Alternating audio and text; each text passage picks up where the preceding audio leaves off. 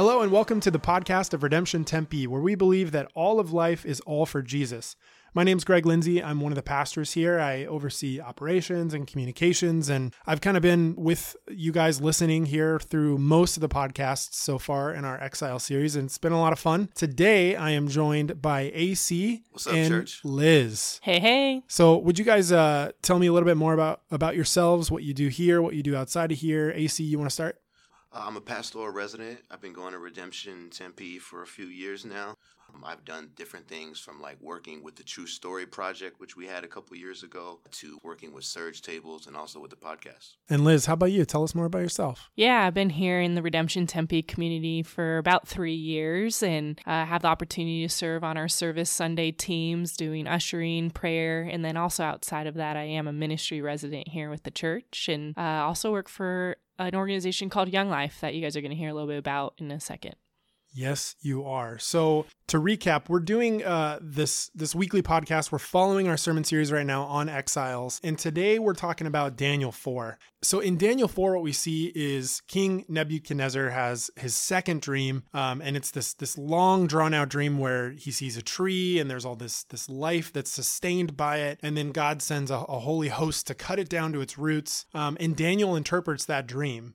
And basically what we see is that Daniel tells King Nebuchadnezzar that in his pride and power, he has all this kingdom, this huge, vast kingdom that God has given him to steward, and he's not stewarding that well. Instead, he's setting himself up essentially as a god. And so Daniel's telling him in this dream, God is telling you, like, you're going to be cut down and you're going to be made like a beast. And that's what we see. We see him become like a beast of the field, and his hair grows long and all of this crazy stuff. So in terms of how we're going to talk about that today, AC just had that same dream. And so no, I'm just kidding. We're not actually going to, we didn't have that dream, but how do we apply that, or what are the implications of that today? I think as we were talking, in prep for this podcast today, we see the pride of King Nebuchadnezzar, and something that we keep talking about here in our weekly podcast is we see these cultural idols, and pride is rampant in our cultural context today. And I think the gospel truth that replaces that is humility. And so the implication that I really wanted us to focus on today is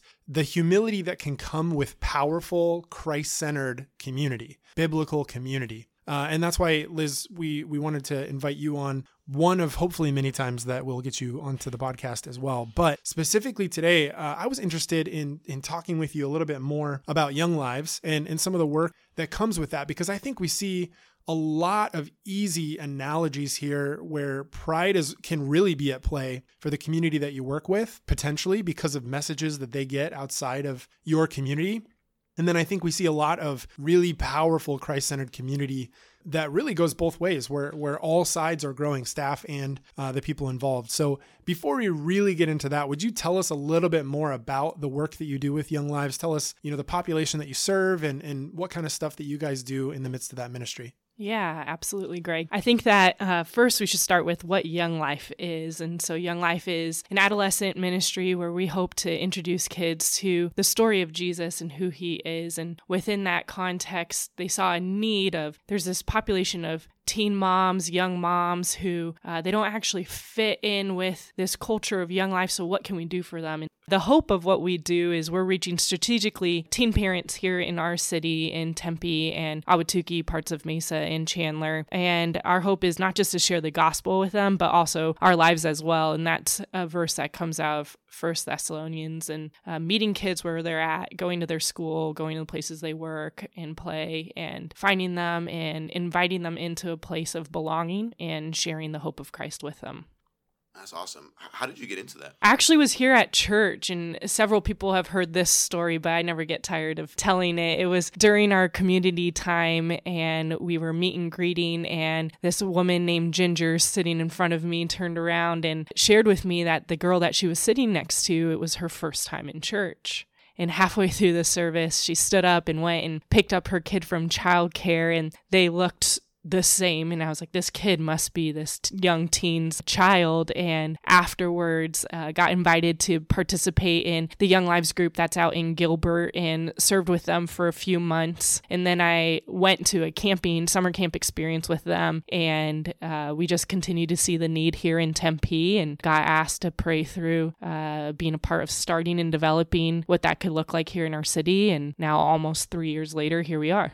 That's great. It's a really powerful ministry. And if you've been attending Redemption Tempe for a while, you may have heard, or you might know personally, Liz. It's always been a really inspiring ministry to me. My wife and I did ministry at ASU for a while, and one, it's hard. It's really hard to do. And I think knowing you and seeing how you do your ministry, God has really uniquely gifted you and the other staff members that you have. I know it's not just an individual effort there, but I'm just really thankful for you and your team and the work that you guys do with that community. Thanks, Craig. Yeah, I think it's important to note that I was working full time, and this wouldn't have been what it was if a group of people didn't link arms together, speaking of powerful community, and say, hey, we see this need and we want to step into it, and it's going to be messy and hard. And we want to communicate to these kids that they do have a place of belonging and safety here. So it's definitely been shout out to all the mentors, because they are really the ones that, put their hearts and soul into this. So it's been good. Yeah, that's good. So we were, again, prepping for this episode. We were talking through, and even you, Liz, you were kind of like, okay, King Nebuchadnezzar has this dream. And then we're going to talk about Young Lives. Like where's the link there? So let's kind of build that foundation before we jump into some of the implications and even some of your stories. Because I think that that's really important. The bridge is there, listener. Trust me. Just follow along with us here. So we're talking about how King Nebuchadnezzar has this dream, and it's really God calling out his pride, his lack of humility. And I think what we can see in his dream and even the way he rules is one of the most extreme versions of individualism. And so he basically thinks of himself so highly that he literally thinks he's a god. Like, right, we see he wants people to worship a statue of him, and he wants people to refer to him as a god. And so I don't think overtly we see that in our society. Like, in mainstream, I don't see anyone saying, hey, get down on your knees and worship me as a god.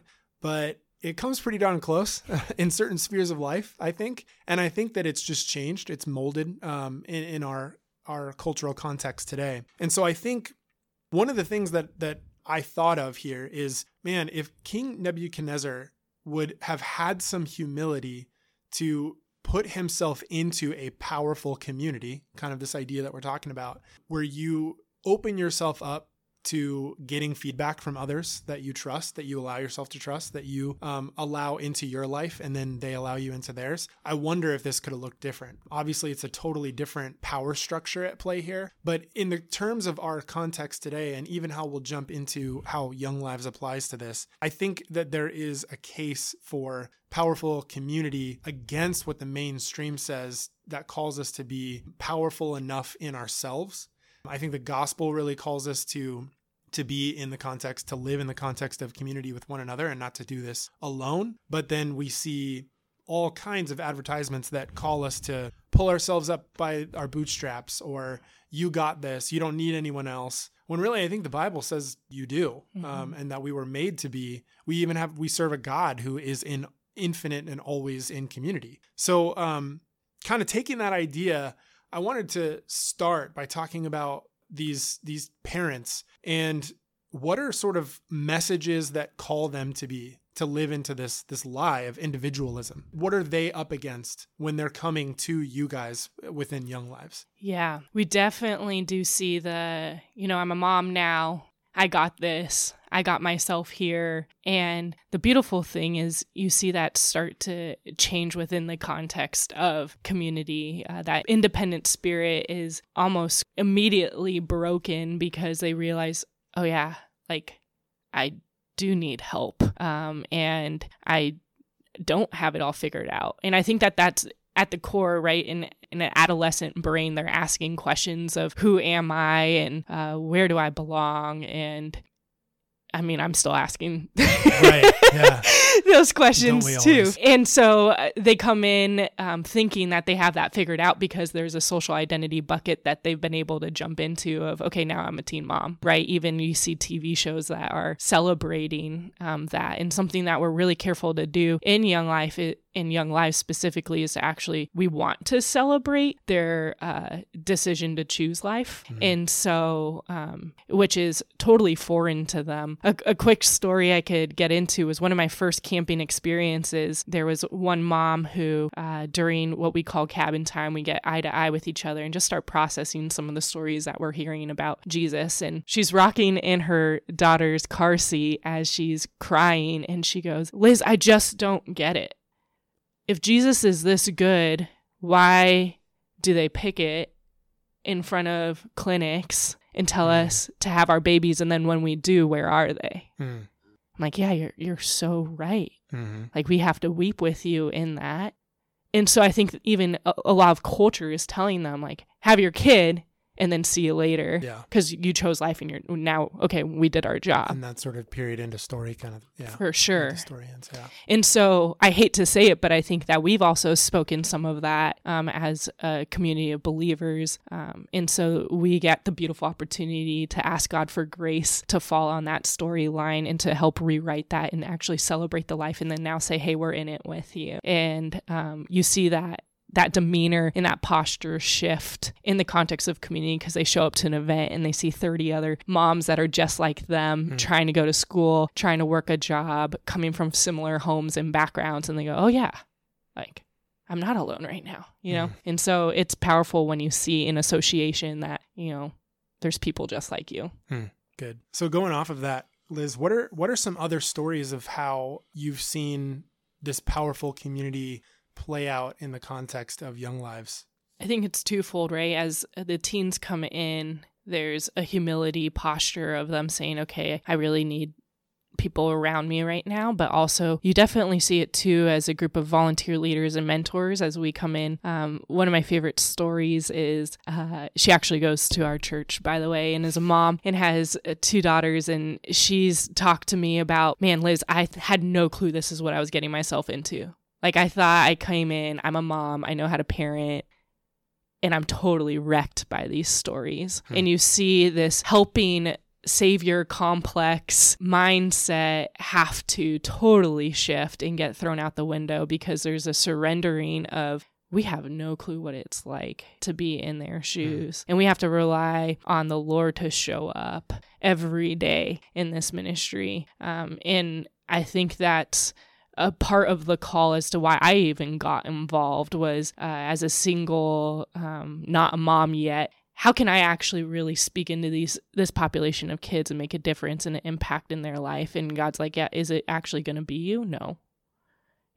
I want to make an impact in their life and do something, and I want to use you as a vessel. So are you going to surrender and boast in your weaknesses and let my strength be what comes through? And so I feel like as a group of mentors, we've been humbled. And the beauty of community in that is I have prayed more together with this community of leaders than I have, I think, with any other group of people. And I think that's the power of humility, is going before a powerful God and saying, hey, we have no clue. And you got to go on our behalf. And we don't have vision for this, but we know you do. And we don't have answers for this, but we know you do. And we know that you're the God that holds all things together. And so something that I love about in this dream that Nebuchadnezzar has is the stump, it remains and the roots remain and everything is cut off. And there's a return to the simplicity that you see. And I think for us as a team, we have to go back to the root and back to the simplicity of, God, you just got to show up. And we can't build unless we're rooted and established in love, you know? And that makes me think of, the passage that God is love. And when we talk about being created in the image of God, God is 3 in 1. And a lot of times we don't want to talk about the Trinity, because we feel like, I don't know how to explain it to somebody who doesn't believe it. But when we talk about the Trinity and God being 3 in 1, God being love and God being community, being created in his image, we're meant to live in community. And when we exalt the individual as the center of human life, Like it distorts that image of God. But the gospel through community can transform us and restore us into the image of God. Can you talk about how have you seen that type of transformation take place in both the lives of the leaders and also of these teen moms? Yeah, that's good. One of our moms, when we first met her, she was pregnant, still in high school, frequently made trips to in-school suspension, just totally rough around the edges kind of chick. And we've been journeying with her now for 3 years. She was also deemed actually McKinney-Vento by the state, which is she was deemed homeless, a homeless teen, but not necessarily, the state wasn't going to take on the liability of putting her through the foster care system because she was about to be 18. So instead they just allowed her to get her food stamps early and get free transportation and all those things, and she would get a monthly stipend for housing. So she was living like in and out of motels and parents just totally absent. And to set that up, you know, as she started coming and showing up and being pursued by her mentor and having 3 meals a day someday, which was her highlight of camp, was the fact that you get 3 meals a day. Wow. For me, my highlight would be the fact I get a zip line or rock climb. You know, like their highlight is, guys, you got to go to camp. You're going to get 3 meals a day. And there's this softening that you start seeing because of the power of community surrounding her and saying, hey, you're not alone, and we now actually see you. And you might not ever have a phone number, but we'll Snapchat you and Instagram you and Facebook you because we want to be able to meet you exactly where you're at in the places that you live. And she ended up giving her life to Jesus and has been regularly actually attending our church and got baptized. And the beautiful thing about this story is the other day I was meeting with one of our other moms and asking her, you know, she had also given her life to the Lord and we've been discipling her. And I asked her, hey, do you want to get baptized? Like, and explained the reason why. She's like, I don't know yet. I was like, okay, why? Like, what's stopping you? She's like, well, I just don't think I want to be all in when I get baptized. I'm like, hey, that's really why. She's like, I want to be like, and she named the other mom that had gone before her. She didn't name another mentor.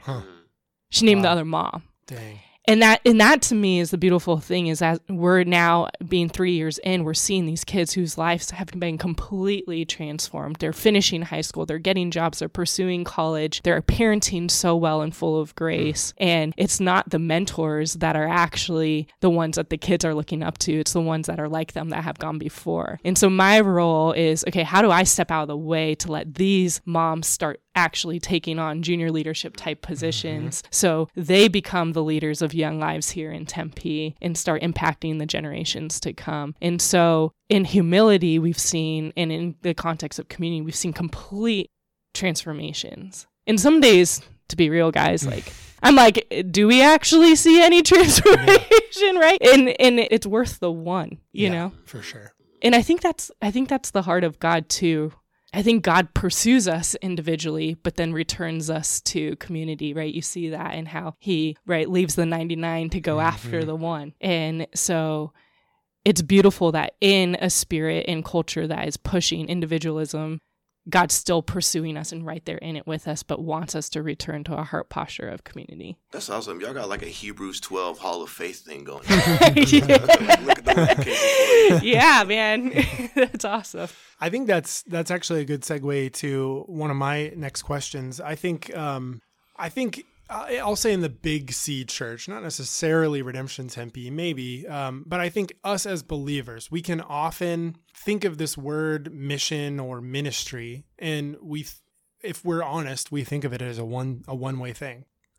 We think of it as like, I'm going to go there and help these people, or I'm going to do this thing where I am outputting. But the reality of any sort of ministry or mission work or anything like that is it's very two-way. There is a lot that both sides learn from one another about their own faith and their own sort of spiritual journey and sanctification. So tell me a little bit about, I think you've kind of alluded to it. I mean, it sounds like there's a lot of humility that has to come with being a staff member. One, what I heard was people, especially people who are already parents, thinking like, wow, I really have a lot to give. Like, I am a parent. I know how to do this. And then realizing like, wow, this is a totally different situation than what I'm used to. But then two, just the humility of understanding like they don't have all the answers. They can't fix things on their own. None of us can. So tell me a little bit about maybe a story or some things that you've learned or seen, because what I'm trying to get to is like, we're talking about young lives, but we're talking about all of us. Like there are implications in even these stories that you're telling. There are people that'll listen to this podcast who will never get an opportunity to volunteer with Young Lives, but those same implications that you guys are learning as staff will apply to all of us as believers. So talk to me a little bit about that. I think one of my favorite stories that I have to tell is post-camp, I went grocery shopping with a few of the moms, and we were in my tiny Toyota Corolla, and there was 5 of us, 3 adults, 2 kids in car seats. And so the car seats will only fit on the 2 sides of the back seat. The mom was in the tiny center of my Corolla, and we decided, let's go doorbell ditching. So we went to the first mentor's house to go ring on her doorbell, and the mom in the back seat jumps over her kid, runs up to the door, knocks and doorbells, sprints back, tries to jump into the car over her kid, reaches over, slams the door closed, and we take off down the street, and we're all just busting up laughing. And so because she's laughing, her son, who's not even 2 yet, is dying laughing as well. He has no clue. He can't even comprehend what's going on. And the mom reaches over and tickles his belly, and she goes, yeah, mama's still a kid too. And it was one of my favorite snapshot moments so far of Young Lives, because in that moment I learned that we belong before we behave. And her son knew he belonged, and he knew his role to laugh, and she got to be the kid that God has designed her to be in this season again. And so one of my favorite parts of Young Lives and how I'm continuously being impacted is that God calls the kids, and he puts them on his lap, and he says, yours is the kingdom. And so when we are experiencing that in Young Lives all the time, and we're trying to create these moments for these teens to feel like kids again, we were experiencing kingdom. And so that's one of my big takeaways all the time is let's just give them a space to be kids again. Outside of that, I think also the messages of you're not alone, super powerful. The messages of, hey, yeah, there's consequences to choices. But also God is continuing to try since the beginning of time to reconcile and redeem creation. Now the stories that we have, how are they now pushed forward and used for the kingdom of God? And we're seeing kids really grasp that and live into those narratives. And one of my most favorite stories was one of our moms came to church, and she messaged a bunch of mentors afterwards. And she said, you know what my favorite part of my birthday week was? Worshiping God with all of you. I mean, if you would have known her a year ago, the thought of her even being in a church and worshiping God would have been non-existent. And so a big takeaway for me and for people who maybe never are going to ever be involved in Young Lives is let's let people be kids and have that childlike faith, because it's in that childlike faith posture that the power of God is really reflected and shown in our lives. I think the other takeaway for me as a person on staff is, when you get a new car and then you see your new car everywhere. And you're like, not personally, but I've heard stories that that's how it works. Okay, well, and you're like, oh yeah, so many other people had this car. I thought I was the only one that drove this. I think there's an awareness piece that comes with the power of community. And as believers, as we ask the Holy Spirit to renew us and give us eyes to see our neighbors and the people around us, if you put yourself in a place of service and humility, you're going to start seeing it all over you, places to enter in. And it might not be teen parents, but I have eyes to see teen parents everywhere now. At the library, at the grocery store, at the bus stops, right? Like you just see them and you're like, oh my gosh. But I would have never beforehand recognize them. And so I think only a posture of humility that's not thinking about yourself, but is thinking about, okay, God, how can I enter into your story, is going to be able to see that. That's awesome. Yeah, I think something that strikes me too is, and you alluded to this, but it's the idea of just asking for help. And that doesn't just apply to teen parents, but we see that in so many different areas of our own communities, in our culture as a whole.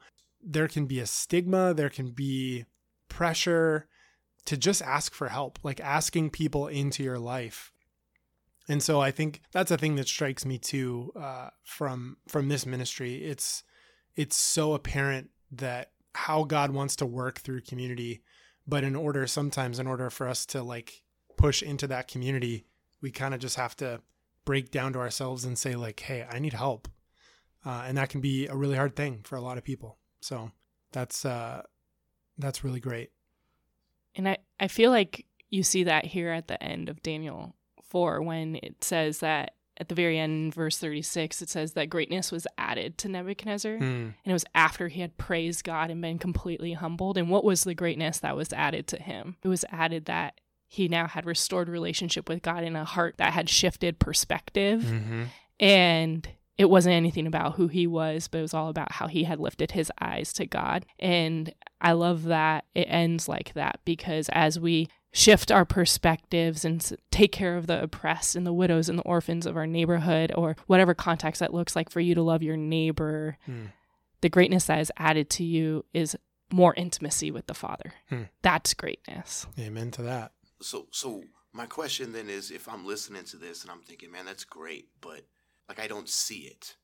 I mean, I think of Michael Goheen. He has this quote that says, "Today we are witnessing the rotten fruit of individualism. It's selfishness that is apathetic to human need." And so if I'm in that place where I'm not seeing my car everywhere, I'm not seeing teen moms at the store, I'm not seeing others, I'm totally absorbed in myself, what can I do to have eyes to see those who are around me? Totally. Well, I would say first, it's only through a posture of prayer that begins to be transformed, is asking the Holy Spirit to give you that desire and to give you more. And then as you're reading and interpreting scripture, hopefully also in the context of community, right? Not on your own, that desire is going to continue to grow and come alive. And then from there, there's going to be vision and direction that is restored, because God has given everyone a set of gifts and talents and passions. Passions could change from season to season. And I always say, what has God put in your hands today? So look down.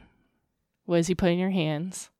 And then just pursue that one thing with a posture of prayer in the context of community and reading scripture, and you'll see those things come alive. That's good. Amen to that, Liz.